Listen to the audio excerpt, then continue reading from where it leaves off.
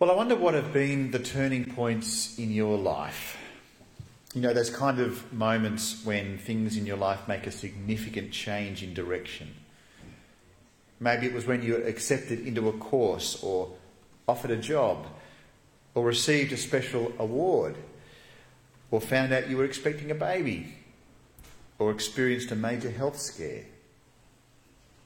These events can be turning points in our lives.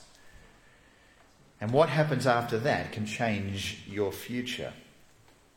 I remember the night in 1994, a little while ago.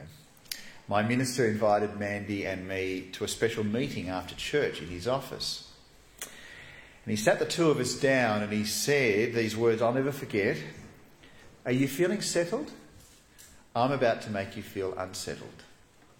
Rightio, what comes next? What do you think the meaning of what that meeting was? What was the purpose of that meeting? Well, he said to me, "Jody, I'd like you to consider joining our staff next year as an MTS worker." Now, they were only kind of new things back then, and our church had never had one before. But what I did know was that that would mean leaving my comfortable job, where I was actually being groomed to take over the reins of the family business from my grandfather. And my minister wanted me to take a significant pay cut so I could do this 2-year ministry apprenticeship under him in full-time gospel work. That was a big question. Mandy and I had been married for about 2 years at the time, and we'd already decided that we wanted to head in that direction eventually. But I think over those 2 years, we'd started to get a bit comfortable. We'd started to sort of settle down a bit. We were quite happy with our careers and probably could have stayed there just a bit longer, and maybe even just a bit longer after that, and then, well, who knows how much longer. But this unsettling invitation was a turning point for both of us. And as we walked back to our car after that brief nighttime meeting, we knew it was an absolute no-brainer. And so I broke the news to my boss, it was my grandfather, saying I wasn't going to stay in the family company, sorry, and I was going to spend all my time telling people about Jesus. He was disappointed in some ways, but he loved the Lord Jesus, and he was excited about it and was very supportive of the move, and even acknowledged at one stage it was the kind of thing that he maybe wished he might have done in his 20s as well if he had his time over again. It was a turning point, and a turning point that ultimately led to Mandy and me being right here in Jamberoo with you guys. Sometimes an organisation will face a turning point. It might be a crisis that brings about serious change to an unsafe workplace. Or it might be that a new product goes viral and everyone around the world is clambering to buy the product. Wouldn't you like to have been Zoom 2 years ago? Yeah, chink. Well, today we are going to see a turning point in the life of Jesus' disciples. And this turning point will change the individuals who closely followed Jesus at that time, like Peter and like the other apostles. And this turning point then brought about a change in the lives of millions and millions of others after that. People who have since followed Jesus as Lord. In a sense, it all comes back to this turning point that we're looking at tonight. And it starts with Matthew chapter 16, with another clash with Jesus. Verse 1. One day the Pharisees and Sadducees came to test Jesus, demanding that he show them a miraculous sign from heaven to prove his authorities. The Pharisees and the Sadducees, they are two different kinds of Jewish leaders. Typically they didn't get on very well, but because of a common enemy, they've decided to actually get on well and come together to confront Jesus. They want to test Jesus, demanding a miraculous sign from heaven as proof of his authority. No doubt they've heard about all the other stuff that he's done already. The feeding of the 5,000, maybe the walking on water, certainly the healings and all of the things where people had the demons cast out of them. That must have got back to them. But they're kind of thinking, why don't we just sort of do a bit of a power move here and go there and stand before him and say, you show us now, because we are the top brass. We are the ones who should be able to be able to demand this from you because look at who we are. We're the Jews. We're the leaders. If I was Jesus, I reckon I'd be tempted to say, all rightio, okay, hey, Rocky, watch me pull a rabbit out of my hat. Woo! But he didn't. Didn't do that at all. It's not the way he works. And in fact, he recognised that the Jewish leaders, by them demanding a sign, it showed that their heart was totally in the wrong spot. And so Jesus replies, verse 2 and 3, you know the saying, red at night means fair weather tomorrow, and red sky in the morning means foul weather all day. You know how to interpret the weather signs of the sky, but you don't know how to interpret the signs of the times. You heard that saying before? Red at night, sailor's delight, red at morning, sailor's warning, or maybe farmer's warning, or whatever it is you want to put in it. The Jewish leaders knew how to read the weather signs, but they can't read the spiritual signs. The Jewish leaders couldn't read the spiritual signs at all. Jesus has said so much, and he's done so much that clearly demonstrates that he's the Messiah. And yet the very people who should know their Bible better than anyone else, they've rejected him. And they've closed their hearts off from him. And so Jesus is damning in his response. He says in verse 4, only an evil, adulterous generation would demand a miraculous sign. But the only sign I'll give them is the sign of the prophet Jonah. And then Jesus left them and went away. He's basically called them evil and adulterous even. He doesn't hold back his rebuke. He's very honest in the way that he speaks to them. And again, he mentions the sign of Jonah, back like he did in chapter 12. Remember this, verse 39, he talked about that. Then verse 40, 41, he says, for as Jonah was in the belly of the great fish for 3 days and 3 nights, so will the Son of Man be in the heart of the earth for 3 days and 3 nights. The people of Nineveh will stand up against this generation on Judgment Day and condemn it, for they repented of their sins at the preaching of Jonah, and now someone greater than Jonah is here, but you refuse to repent. It could be that Jesus repeated similar words as he spoke the second time, using that catchphrase. And, Matthew just thought, well, I'm not going to include it all. You'll know what he said last time, a similar sort of thing. That's possible. But it could be that he's just like, oh, really? You guys, Jonah, work it out. But the whole thing about Jonah was that he's saying that the proof of Jesus is the empty tomb. Like Jonah spending 3 days underwater, Jesus will spend 3 days underground. And he's saying, basically, that's the proof you need. And it's all you're going to get. But these Pharisees and Sadducees, they won't repent anyway, most of them. Because they've made up their mind to reject Jesus. He is in their sights, and they have lined him up, and they are ready to assassinate him in every single sense. So Jesus doesn't engage with them anymore. He just walks away. They've got access to the scriptures. They should know the Bible better than anybody else. And they're face to face with the man we know to be the very Son of God, and yet that's not enough. They want more, or they want different. But whatever it is, they won't follow Jesus. And so Jesus walks away. And they will get the sign they want, but it will only be after they've killed him. And this confrontation brings about a really important discussion between Jesus and his disciples. Because we read in verse 5 that later, after they crossed to the other side of the lake, the disciples discovered that they had forgotten to bring any bread. Oh dear, it's the third time they've got a catering problem here.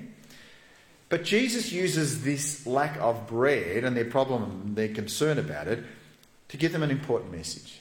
He says in verse 6, watch out, Jesus warned them. Beware of the yeast of the Pharisees and Sadducees. He basically says, you only need just a little bit of bad stuff from these Pharisees and Sadducees, and it will make its way through everything. Just a few Pharisees and Sadducees can harm a whole lot of people, even the disciples themselves. It's like when you have a little bit of yeast. You don't need much when you're making bread, but you put a little bit in and you do what you're supposed to do with it, and it'll make flat bread fluffy. It's pretty cool. But if you're trying to not make don't make fluffy bread because you're kind of wanting unleavened bread, and someone says, oh, we'll just pop a little bit and nobody will notice, you bet they will. Just a little bit of yeast will make its way into the whole dough.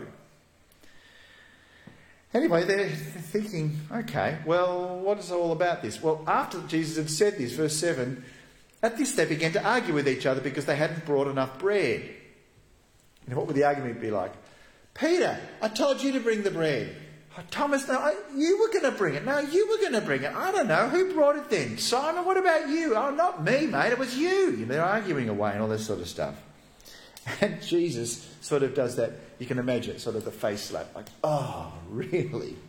And he says to them, verse 8, because he knew what they were saying, so he said, you have so little faith. Why are you arguing with each other about having no bread? They're just thinking about bread and, oh, how on earth will we have enough bread to be able to eat? How can we be fed? We've never seen any miracles relating to feeding before, of course. He slams them for their lack of faith. They're focused on their stomach, not on spiritual things. And so Jesus said in verse 9, don't you understand even yet? Don't you remember the 5,000 I fed with 5 loaves and the baskets of leftovers you picked up? Or the 4,000 I fed with 7 loaves and the large baskets of leftovers you picked up? Why can't you understand that I'm not talking about bread? Come on! So again I say, beware of the yeast of the Pharisees and the Sadducees. Jesus makes it very clear for all of this that he wants, that he can provide for their physical needs, like he fed all the crowds. But he wants them to realise that they need to beware. They need to beware of false teaching. Beware. Just a few bad leaders of Israel can wreck the whole people of God. Just a little bit can do massive damage. Beware of false teaching. It was true back then, but of course it's true today as well. If we have a few influential people who call themselves Christians, but they teach a few just little mistruths about Jesus and about the Bible, their teaching can poison everyone. It's not exactly the same situation as the first century, where these Jewish leaders were leading people away from the true Messiah, Jesus, who was right there with them. But it's still true that some so-called Christians will lead people away from Jesus because they push a belief that basically prevents people from being able to hear God's word. Like those who subtly undermine the Bible when they say, oh, that's just the Apostle Paul's bit. And his attitude to women wasn't really that good. So I don't think we need to follow his teaching, really. Or another one I heard only this week from someone. Oh, you know, that teaching by Paul, it was only to that specific church at that specific time, so it doesn't really apply to us today. Seems okay in a way. You sort of think, oh, okay, that sounds legit. But in the end, it's a pathway that takes people away from the Bible. And if we're not ready to call it out and deal with it, then it will poison people with false teaching. Well, finally, the disciples get the message, verse 12. Then at last they understood that he wasn't speaking about the yeast in the bread, but about the deceptive teaching of the Pharisees and Sadducees. Yeah, I get it, right. He's saying you've got to get this bit right. And in particular, you've got to make sure we know who Jesus truly is and that we don't listen to teaching that gets it wrong. Too high. And all of this prepares us for what we are about to come, which is a massive turning point in the life of the apostles and a massive turning point for the life of the church. Are you ready for it? Because this turning point is going to happen at a place called Caesarea Philippi.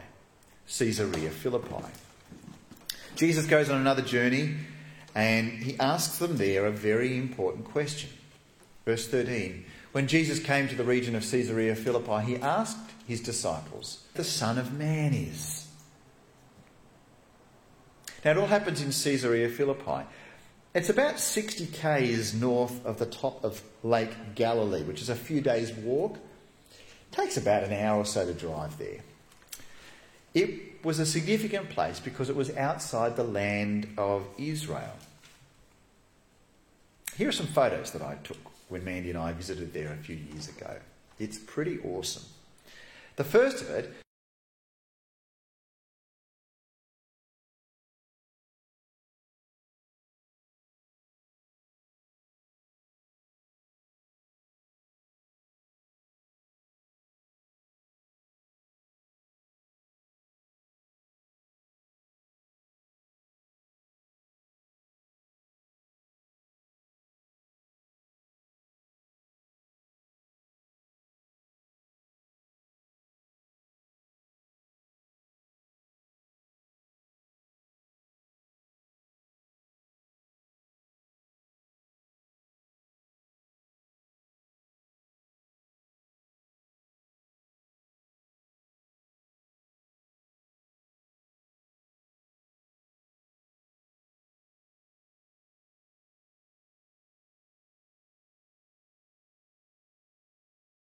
is. It's a really important question. The identity of Jesus is in many ways the most important thing that people need to know. The most important thing in the world is Jesus' identity. Now, if you're not yet a follower of Jesus, then as we look through the historical account of the life of Jesus in the Bible, you will be uncovering information about his identity. You can't not do it. You just see it right there. As you see this, as you read this, you'll be making up your mind about who you think that Jesus is. And this is the most important thing that you or anyone can do. Because if Jesus is just a human being, then if he's got good things to say, then we might choose to listen to his words and follow his advice if we like it. But if he's actually the Messiah, if he's truly the Son of God, then the only right thing to do is to follow him and trust him and worship him. And what's more, if you don't follow him, then you will experience the judgment of God in hell that lasts forever.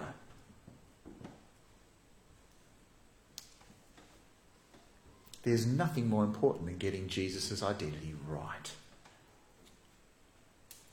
And that's what brings us to the question from Jesus. Who do people say that I am? And here are the options they've heard. Verse 14. Well, some say John the Baptist, some say Elijah, and others say Jeremiah or one of the prophets. It's interesting, all of the options are that Jesus is the embodiment of somebody who's died and was a significant person in the life of the church. They think Jesus is very special, but he's just some sort of weird kind of reincarnation of a great person from the Old Testament. But then Jesus says to them, but who do you all, it's in the plural, who do you all say I am?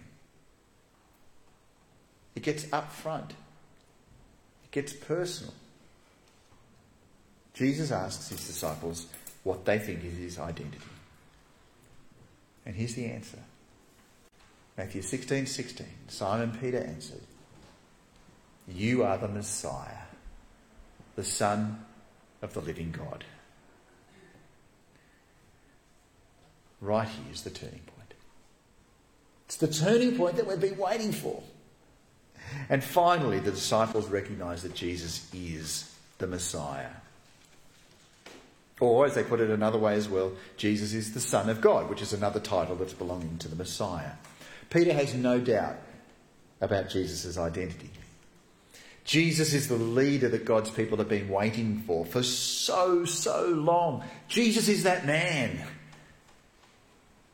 I mean, it shouldn't come as much of a surprise to us as we've been going through the Gospel of Matthew over all these weeks. But this moment is a turning point in the life of the disciples, because now the stakes are suddenly so much higher. And what comes next from Jesus' mouth is fascinating. Because he says in verse 17, you are blessed, Simon, son of John, because my Father in heaven has revealed this to you. You did not learn this from any human being. Jesus says to Simon Peter, the reason you know my true identity is because a revelation from God the Father has given it to you. That's how you know. It's not something you've come up with because you're clever. That's certainly not the case.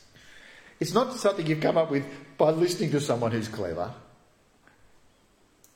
You know because God told you.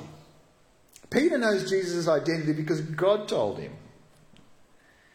And because he's received this very important revelation from God, Simon Peter will now have a very important role in the future of the church. This is quite a famous verse that I'm about to read out to you. Verse 18. Jesus says, now I say to you that you are Peter, which means rock. And upon this rock I will build my church, and all the powers of hell will not conquer it. This is where the geography makes this verse even more fascinating. You might wonder why I've shown you my holiday snaps of Israel. Well, let me show you.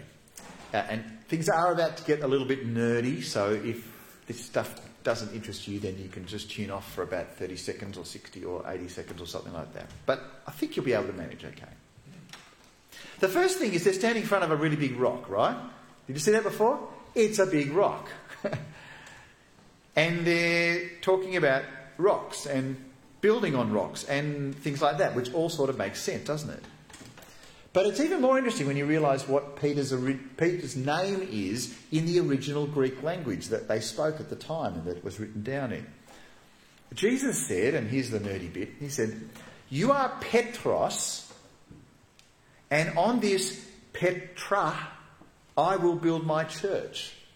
It's a play on words that you don't quite get in the English language.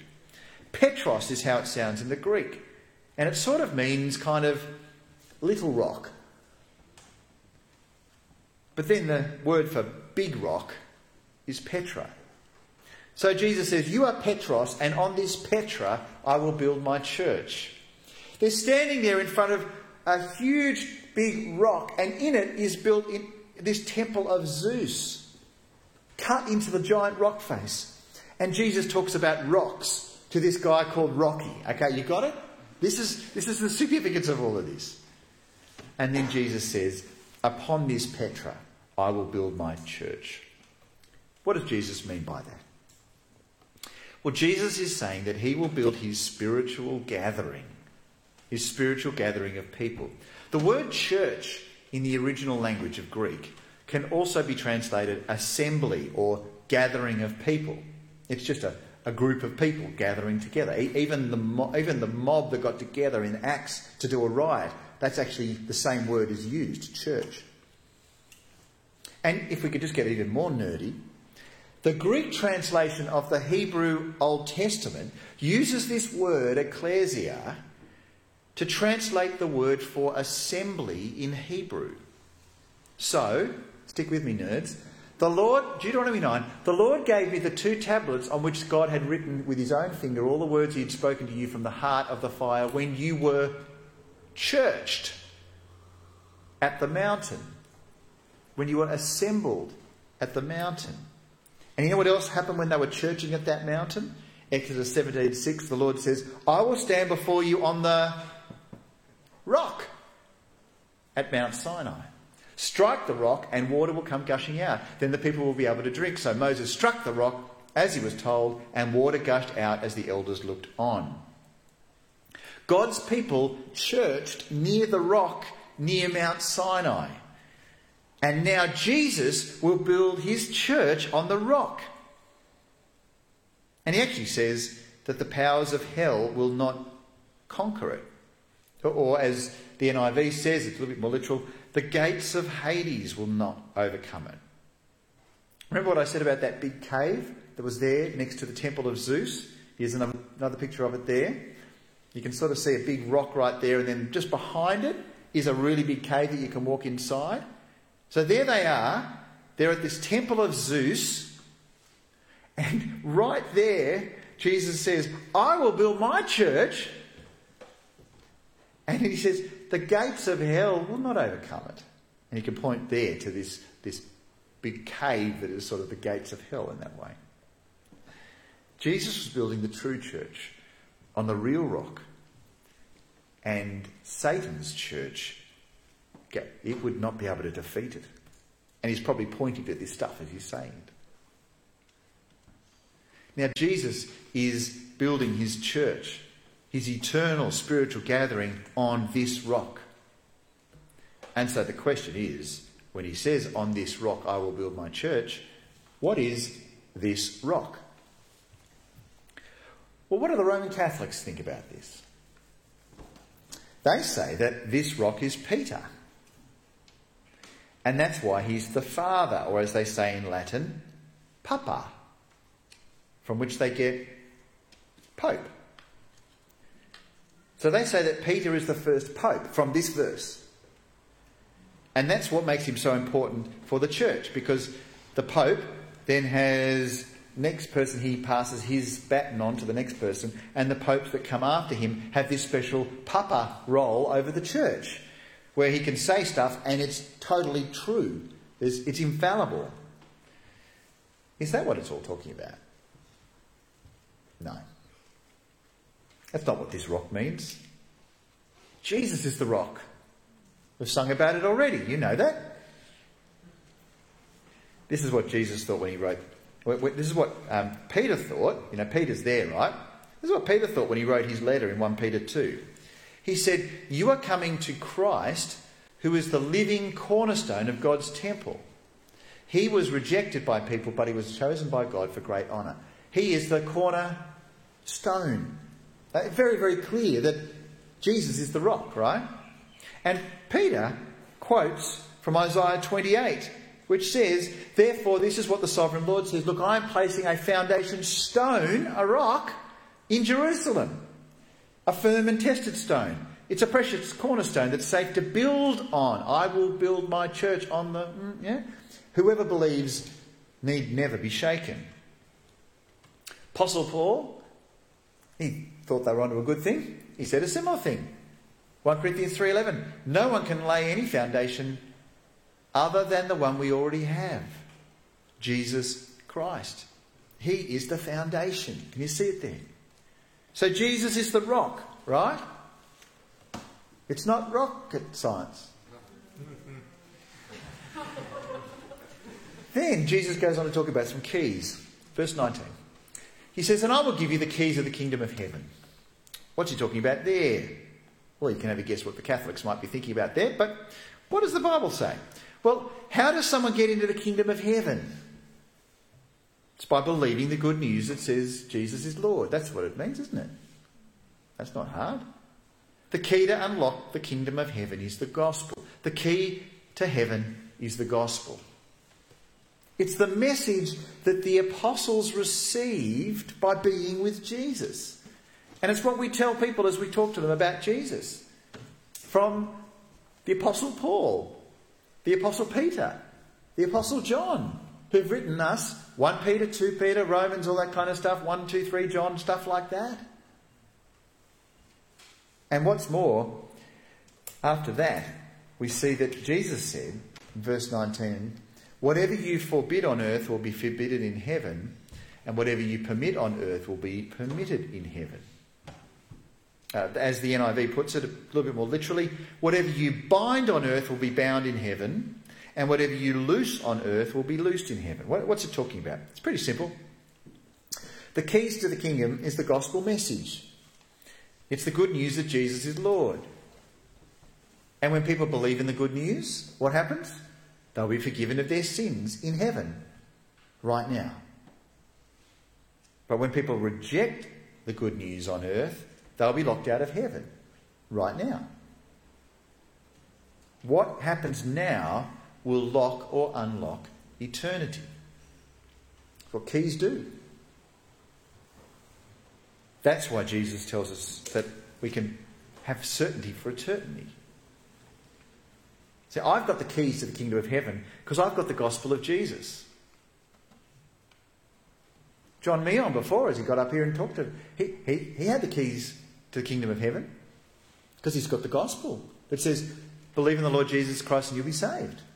They're the keys right there. And so if you believe in the Lord Jesus Christ, then right then, the gate's open to heaven and you're in. And if you say, "Puh," then the gate remains closed. What happens on earth is what happens in heaven. That's the choice. It's pretty simple. Everyone's got to make that choice. And the choice you make now will have a choice for eternity. And so if you have not chosen to believe the gospel of Jesus, you're locked out of heaven, which means you're heading for hell. You can't sit on the fence. You can't have an each-way bet. You can't shrug your shoulders and say, "Oh, I don't know, does it matter?" It does matter. If the gate's not open, if you have not accepted the gospel of Jesus, then that gate is closed and you are out and not in. You need to make up your mind now before it's too late. Well, with this awesome news, Jesus now commands his disciples to spread it to all the nations. Actually, no, he doesn't. He says, verse 20, "Don't tell anyone that he's the Messiah." Oh, really? Not now. There will be a time when that will happen, after the cross, of course. But right now, Jesus tells his disciples to hide his identity. Let's just keep it amongst ourselves. Those of us here at the entrance to the cave, right here as we're here before the temple of Zeus. Let's just keep it to ourselves, okay? Because as he keeps that identity to them, things now get really, really real. This is where the turning point ends up. Because it now says, Jesus, verse 21, "From then on, Jesus began to tell his disciples plainly that it was necessary for him to go to Jerusalem and that he would suffer many terrible things at the hands of the elders, the leading priests, and the teachers of religious law. He would be killed, but on the third day he would be raised from the dead." Can you see why this episode here is the turning point for the disciples? Finally, Jesus turns on all the lights. Finally, Jesus opens up the curtain. Finally, Jesus makes it very clear what we all know. And that is that he is dead man walking. He is walking towards his death in Jerusalem. We kind of knew it. We've sort of, we've read the book before. We've seen the movie. But if you're there, this is the first time. And it was going to be a death from the Jewish leaders of all people. But the death would be short-lived because on the third day he'd be raised from the dead to life. Old news for us, but shocking news for the disciples. And so shocking because Peter says, verse 22, we read that he took Jesus aside and began to reprimand Jesus. Tell Jesus off for saying such things. "Heaven forbid, Lord," Peter said to Jesus. "This will never happen to you," he says. "It'll never happen to you."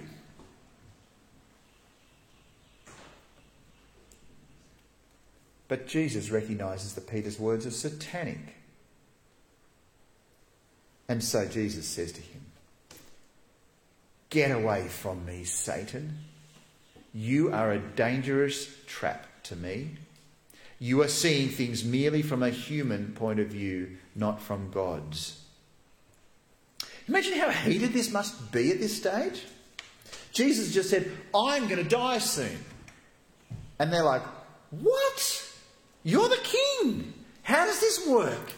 And Peter, because he just always has the answer, he says, "No, it's not going to happen. Over my dead body. Forget that, Jesus. That's not going to happen." And Jesus turns to Peter and says, "Get behind me, Satan." Can you believe it? Literally, he says to Peter that he is a stumbling block. Satan is actually using a little rock to try and trip over the big rock. trying, as Jesus must have been so tempted to actually not go to Jerusalem.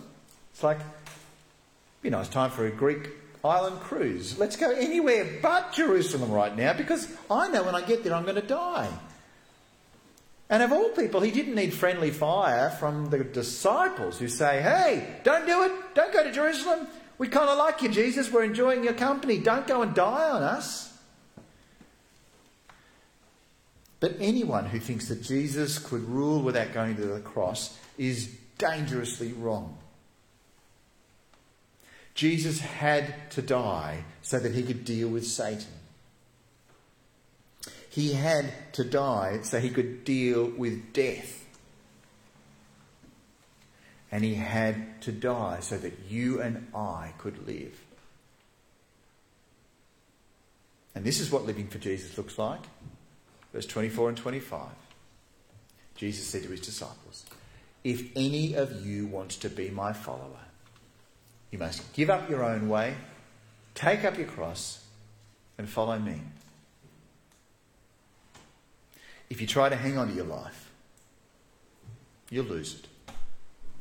But if you give up your life for my sake, you will save it. If you want to be part of Jesus' team, if you want to be part of Jesus' gathering, if you want to be part of Jesus' cross, then you need to follow him to the cross. If you want to be part of his church, you need to follow him to the cross. You need to let go of your life and hold on to Jesus.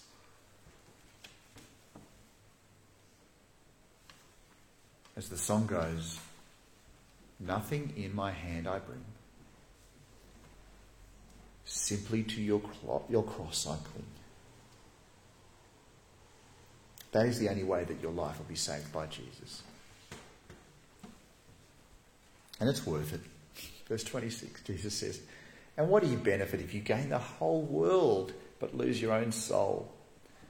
Is anything worth more than your soul? Which, of course, the answer is no. There's nothing worth hanging onto in the world if it means you lose your soul.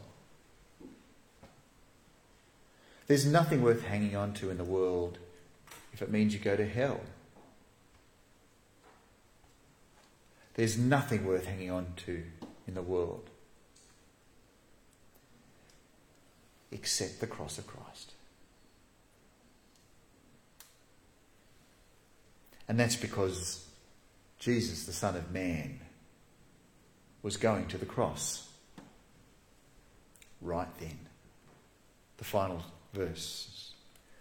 We read verse 27, for the Son of Man will come with his angels in the glory of his Father and will judge all people according to their deeds.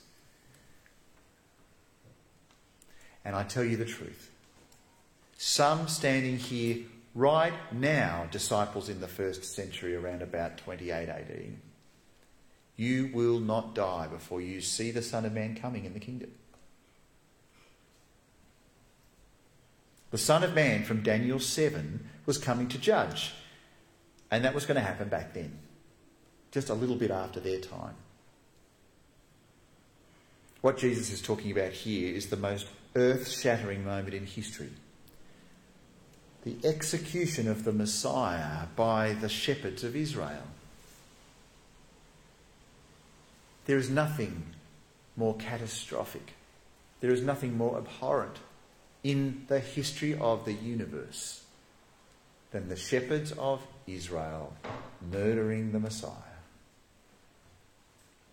And that is when the Son of Man came to the angels in the glory of his Father. Well, at this amazing event, the event with the rock and the little rock in front of the big rock, it was a turning point. And this turning point offers everyone a turning point. Because since this turning point, it means that every human since then can have their own personal turning point. For me, I've had turning points in my life. That invitation to do MTS or to marry Mandy or to have kids, they were little turning points in my life. But they were actually little compared to the turning point when I trusted Jesus as my Lord and Saviour. That's the only turning point that really ultimately matters for eternity. I have certainty for eternity because I know that the moment that I did that the keys were used and I was in heaven. My name was in heaven. What was opened on earth, loosed in earth, is loosed in heaven. Because I believe the gospel, the good news of Jesus. What about you? Have you made that turning point in your life? Jesus said to his disciples, if any of you wants to be my follower, you must give up your own way, take up your cross and follow me. But if you try to hang on to your life, you'll lose it. But if you give up your life for my sake, says Jesus, you will save it.